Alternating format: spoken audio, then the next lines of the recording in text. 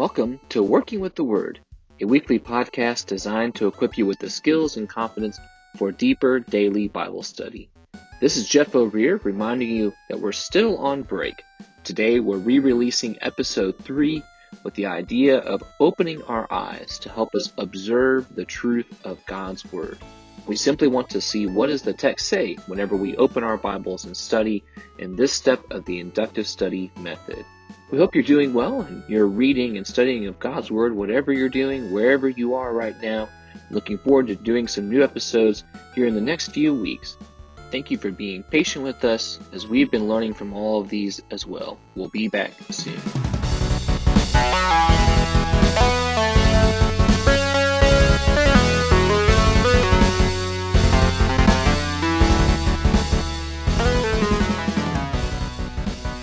In our last episode, we introduced the inductive study method, which is a way of studying the Bible that Jeff and I have found very helpful for ourselves.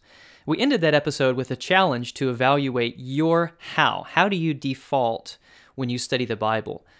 Did you find yourself relating to any of those poor methods? Maybe speed reading, like an Indy car, just trying to get it done, or maybe treating the Bible like a toddler treats his vegetables. I'll only do what I have to do or what I want to do. There's a better way to study, and so we're suggesting 3 steps. First, to observe, what does the text say? Second, interpret, what does the text mean to the original audience? And then finally, apply. What does it mean to me, and what do I need to do? Today we're going to focus on how to do that first step, observe. And it begins with a very elementary but essential skill, and that is reading. That's right. We think about how long ago we learned to read and maybe being kids and looking through books. And I remember in kindergarten, the little alphabet people they had hanging from the ceiling, and Mrs. Q married Mr. U or something like that a long time ago. But that is really what observation is all about. It is all about reading. But we do need to clarify that a little bit. So let's talk some about what we mean when we're saying the most important thing about observation is reading. First of all, we want to make sure we read for retention. Whether it's a high school textbook or a good novel or even the Bible, we've all found ourselves in this scenario where after 5 minutes of having our eyes open and moving across the page and maybe even turning some pages or scrolling on our phone, we realize we have no idea what we just read, right? Yes. Yeah, we've all been in that place before. And there's a gigantic difference between quote-unquote reading and what we really are talking about today, that idea of observing. And is the second that we want to accomplish as we diligently study God's Word. If we are not reading with the intention to retain as much as possible what we are reading, we are not going to be observing.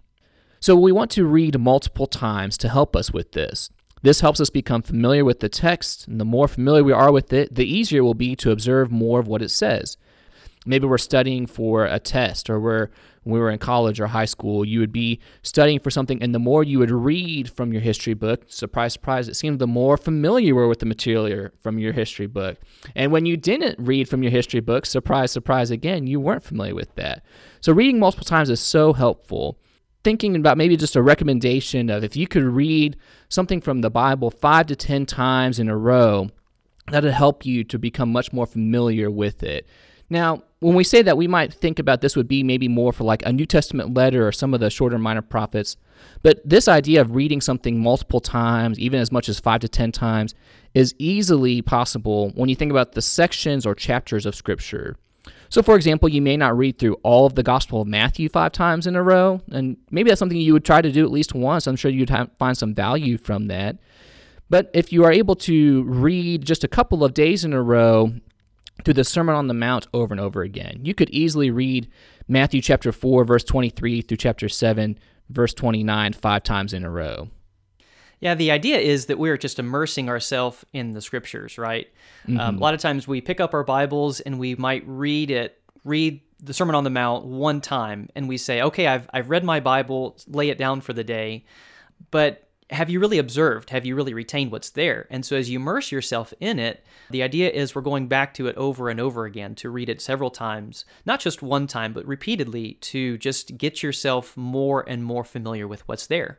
So as we do reading to retain, as we read multiple times, we're also probably going to be reading with multiple purposes in that regard as well. when we think about this idea of observation, there are a couple of different books who talk about, inductive study method and how to use that in the Bible, and they all talk about observation with having this type of idea. There's going to be different levels in the way that you would read the Bible. So, for example, the first one would be something like a flyover or a big picture. Think about, when you are flying on a plane or even when you're just up in a tall building, you're able to look down and see a lot more of the landscape than if you were, on your hands and knees, right, looking at one single flower.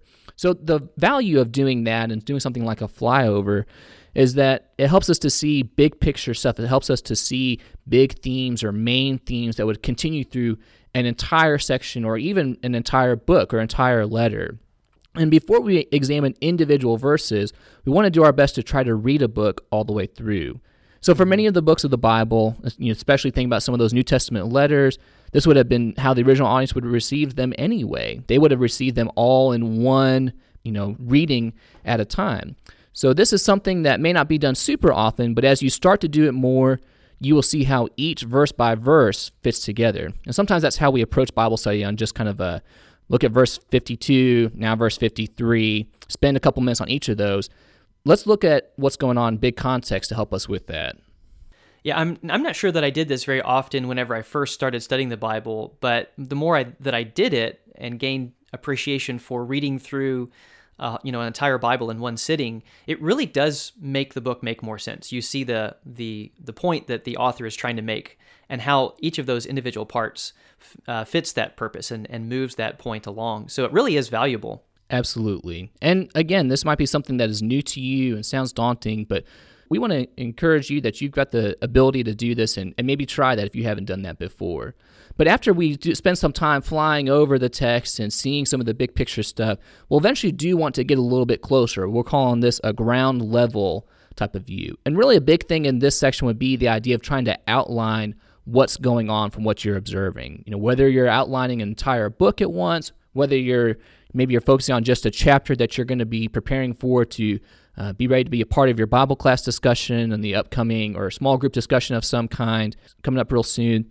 You want to break down the text into some main ideas. So, for example, in Matthew chapter 6, you could have verses 1 through 18 as this idea of Jesus talking about practicing righteousness and who sees that righteousness and who do we want to see that righteousness. And then in the rest of the chapter, verse 19 through verse 34, this idea of singularity and service and how we are to trust in God and seek Him and His kingdom first, to have no other masters, to be careful where we lay up our treasures and other things in there. Now, that's not every single detail, and there are more things to be fleshed out, but that helps us as we get on the ground level to see what's going on in this particular section. And again, outlining is very helpful in that, as well as asking what we're thinking about those journalist questions. We're familiar with those. I remember learning about them in school, the 5 W's and an H, right? Who, what, when, where, why, and how. Maybe questions like, who is the author or who is the audience? When was this written? Jesus is saying something, and maybe he's talking about his own death. How did that come to pass, and how did that play out? Or even, what is the encouragement? What is the doctrine? What is the judgment?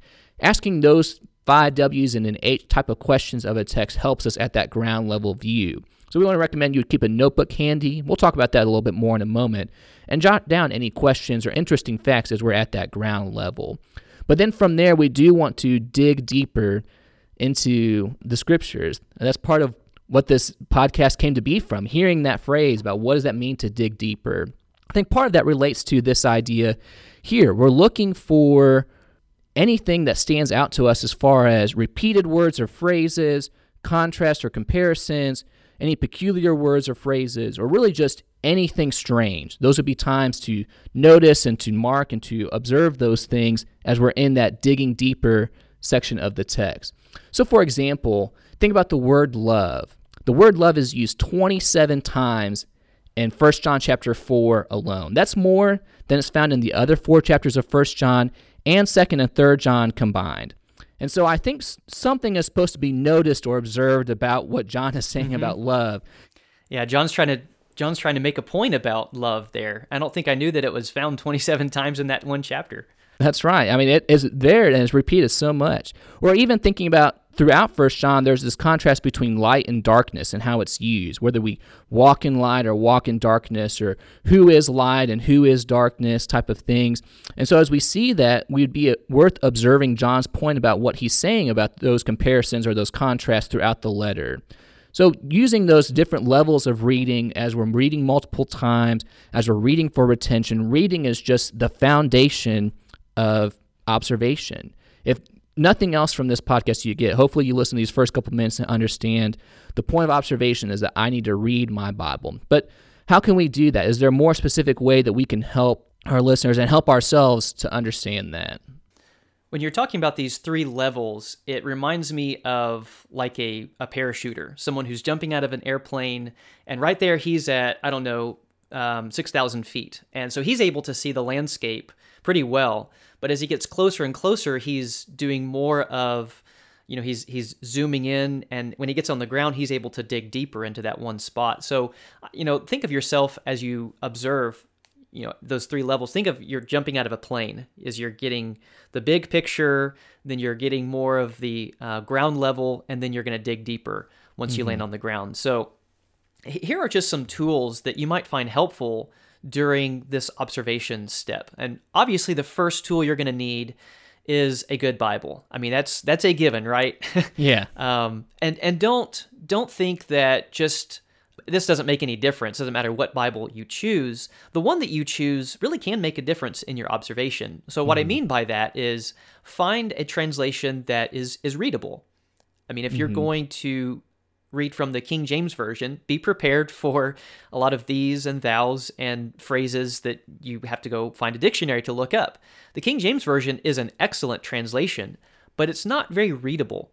And so find one that you can easily understand the meaning, like the ESV, or I really like to read from the Christian Standard Bible. It reads the way people talk today, but at the same time, it accurately translates the text. So I would encourage you to try a new translation. If you feel like you've gotten stuck in your Bible study, pick up a new translation, or even just a different Bible, different format of the translation you already use.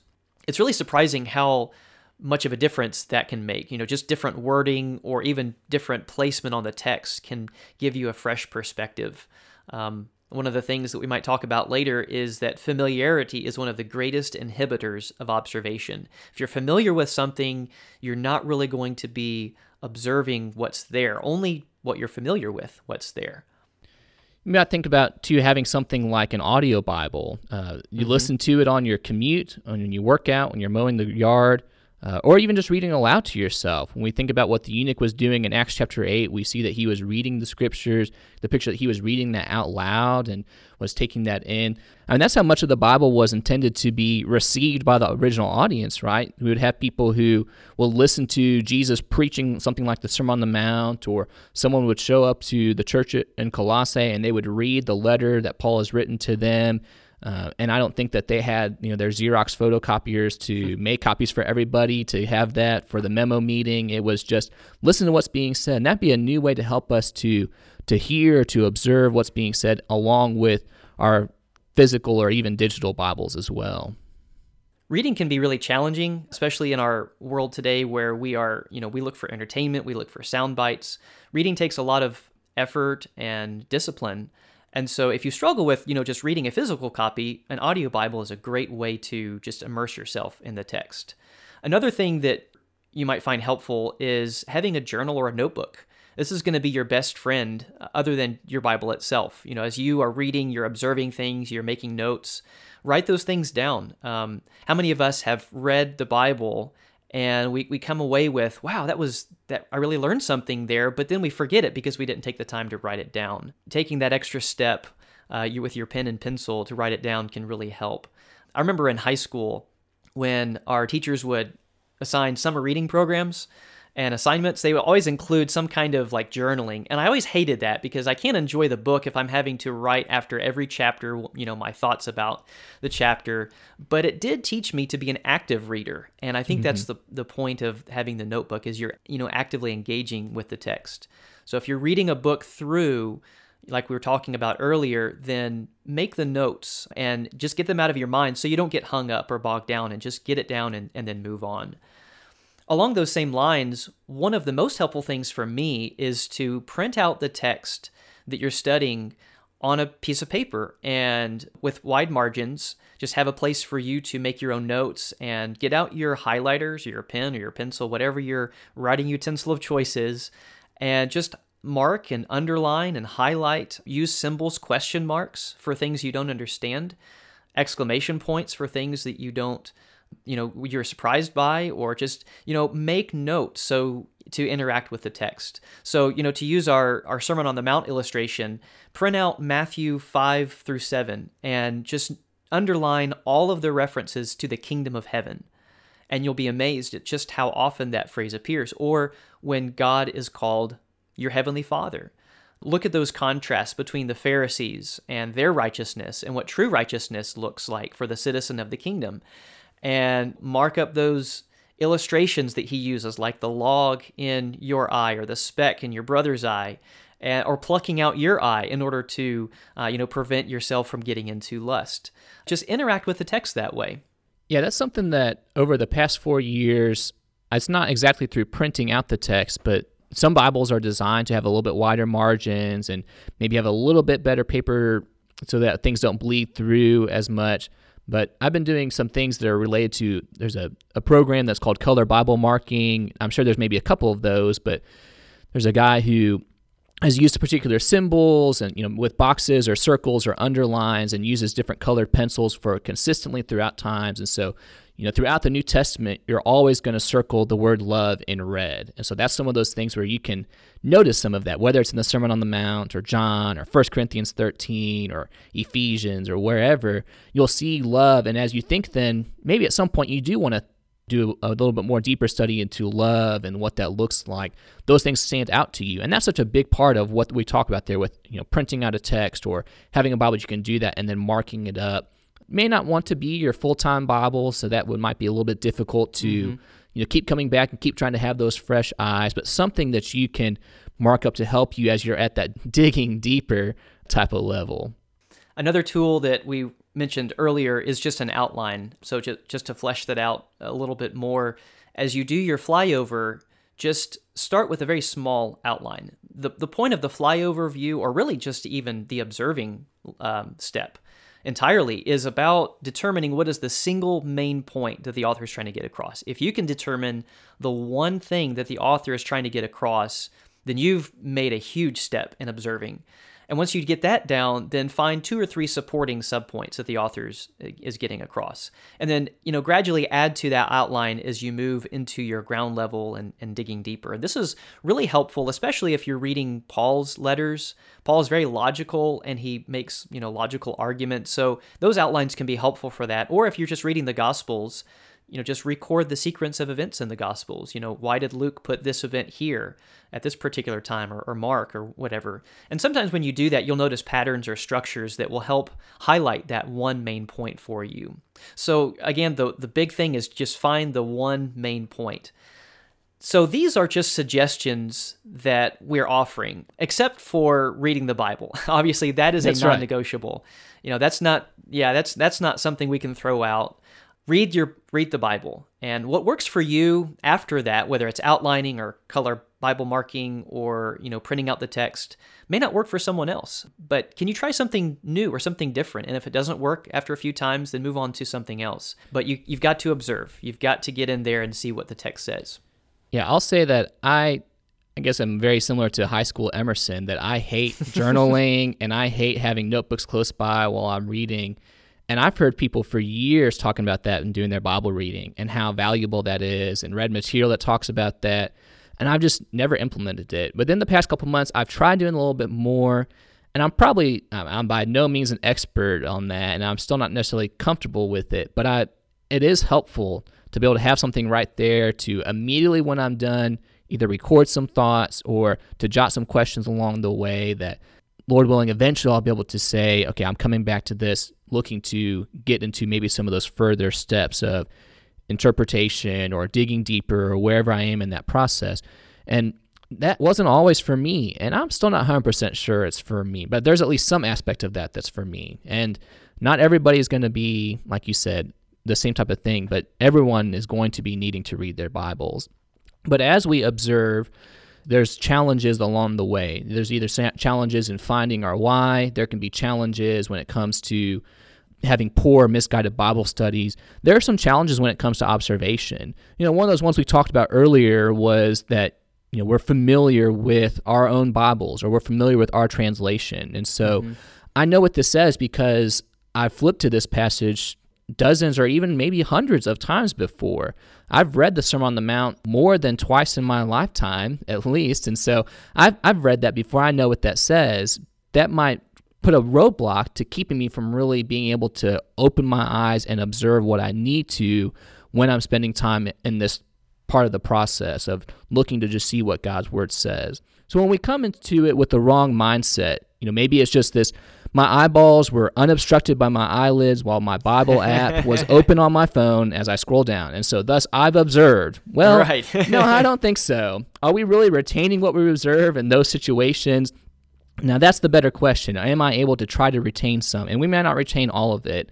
I can't tell you every single detail in the genealogy of Genesis chapter 5 and who all those people's names are. Maybe there are some people who can, but there are going to be some things that I can tell you about those shows of people who are leading us to Noah, or that shows that death is a thing that happens in the world, and I can retain that type of information. So what are some things that stick in the way? Some of those challenges we face. We get stuck on things that either we do understand or we don't understand. That familiarity idea, we think about, I know what this has to say. I'm familiar with this observation, like we mentioned a second ago. That's very presumptuous of us to say that. Just because I've read this once before, I know everything there is to say about it. I think most good Bible students that we respect are people who talk about how they're constantly learning and constantly growing. That doesn't mean that, they're at square one all the time, but that means that as they are good observing students, that they're able to mature and to see that just because I think I'm familiar with this doesn't mean that there's not more I can learn. For an example, when you come to Acts 2, verse 38, this is a passage that commands baptism for forgiveness of sins. And you come to this and you say, well, I know what this means. And this roadblock in your mind says, there's nothing really to understand that I don't already understand about baptism here. There's nothing that I can grow in my understanding about baptism.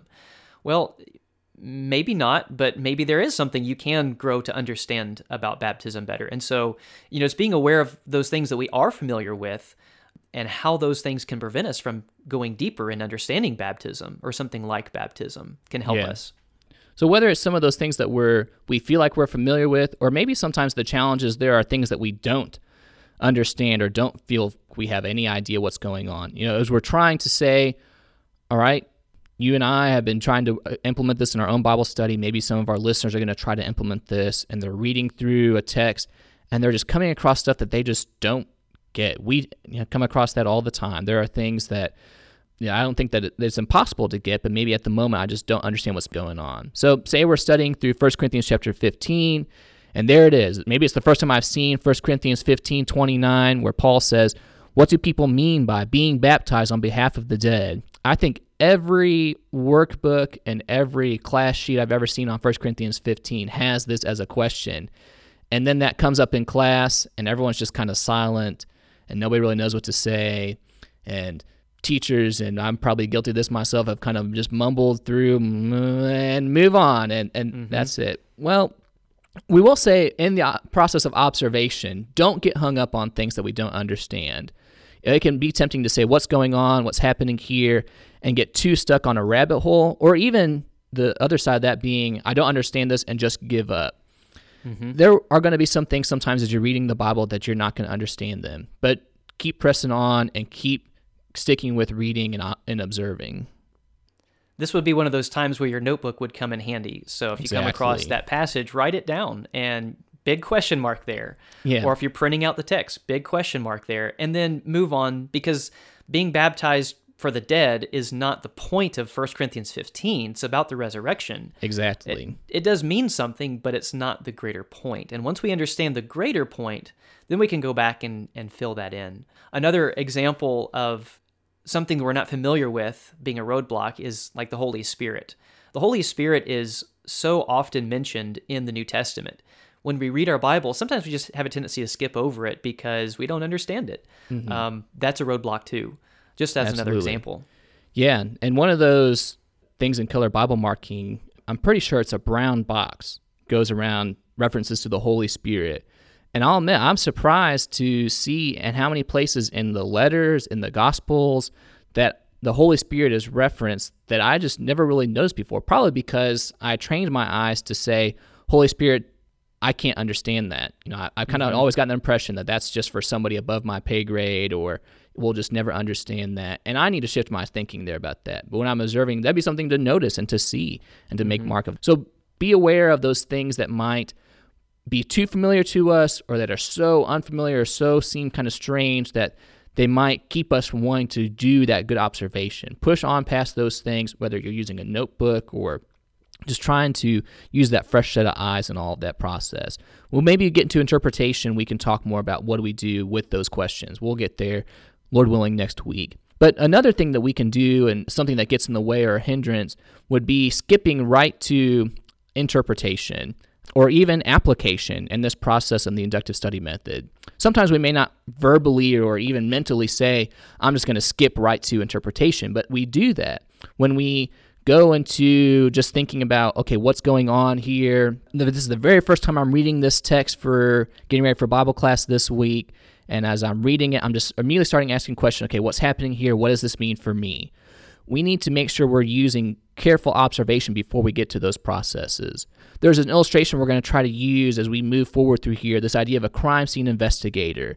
If a crime scene investigator showed up and just immediately had conclusions of this is what happened, that person might be favorable by some, but in reality is not doing their job well. They are not giving a fair trial or fair weight to the evidence that is seen there and just collecting the evidence of what's happening. And that's really what observation is collecting the evidence about what God's Word has to say.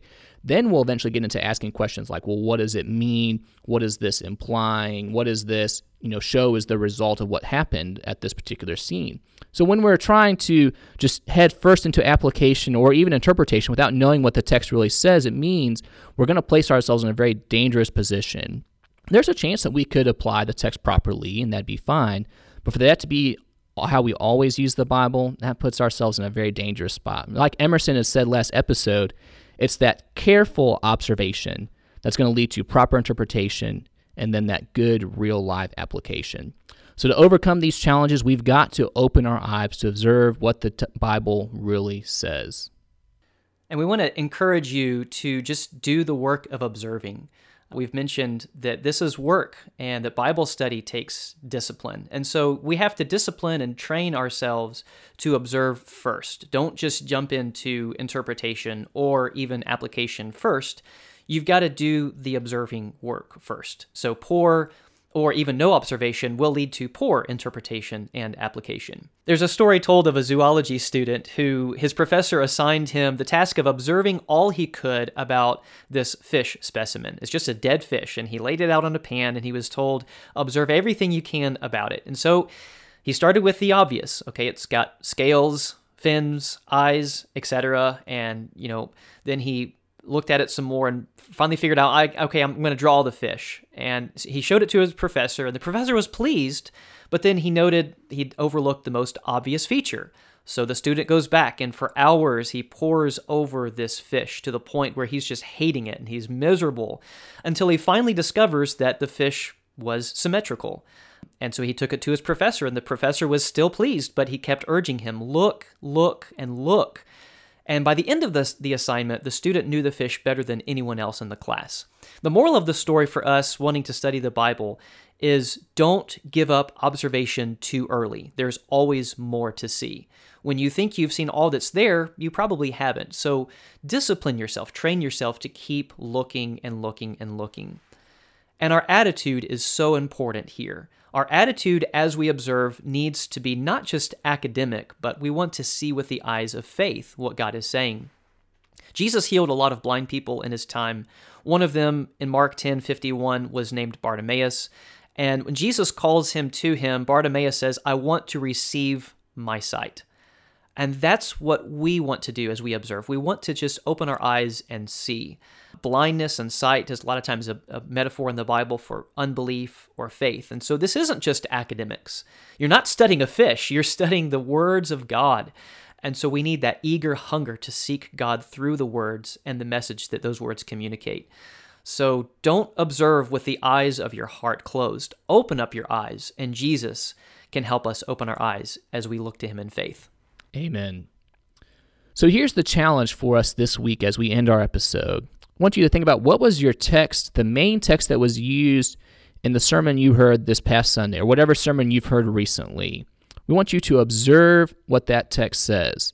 Let's be a little bit more specific. Our challenge is to observe the text used in a sermon you heard from this past Sunday or a recent sermon at least 3 times. Once in a flyover view, once at ground level, and once as you're trying to dig deeper. Feel free to try one of the tools we suggested earlier in the episode to help you with that. We believe this will help us all become more familiar with the important skill of observation, reading and rereading our Bibles to learn what God says. Thank you for tuning into Working with the Word today. Next week, we'll talk about how to open our minds as we interpret what the Bible means. We'll need to do some of our best to remove the presuppositions that get in our way and look for God's meaning within the text. Until then, open your eyes and keep reading, retaining, and observing what the Bible says. For more about Working with the Word, or to get in touch with us, you can reach out to us and find us on Facebook and Twitter at Working with the Word, on Instagram at workingwiththeword.podcast, or send us an email to workingwiththewordpodcast@gmail.com. That's all one word, workingwiththewordpodcast@gmail.com. So until next time, may you grow in the grace and knowledge of our Lord and Savior Jesus Christ. To him be the glory both now and to the day of eternity.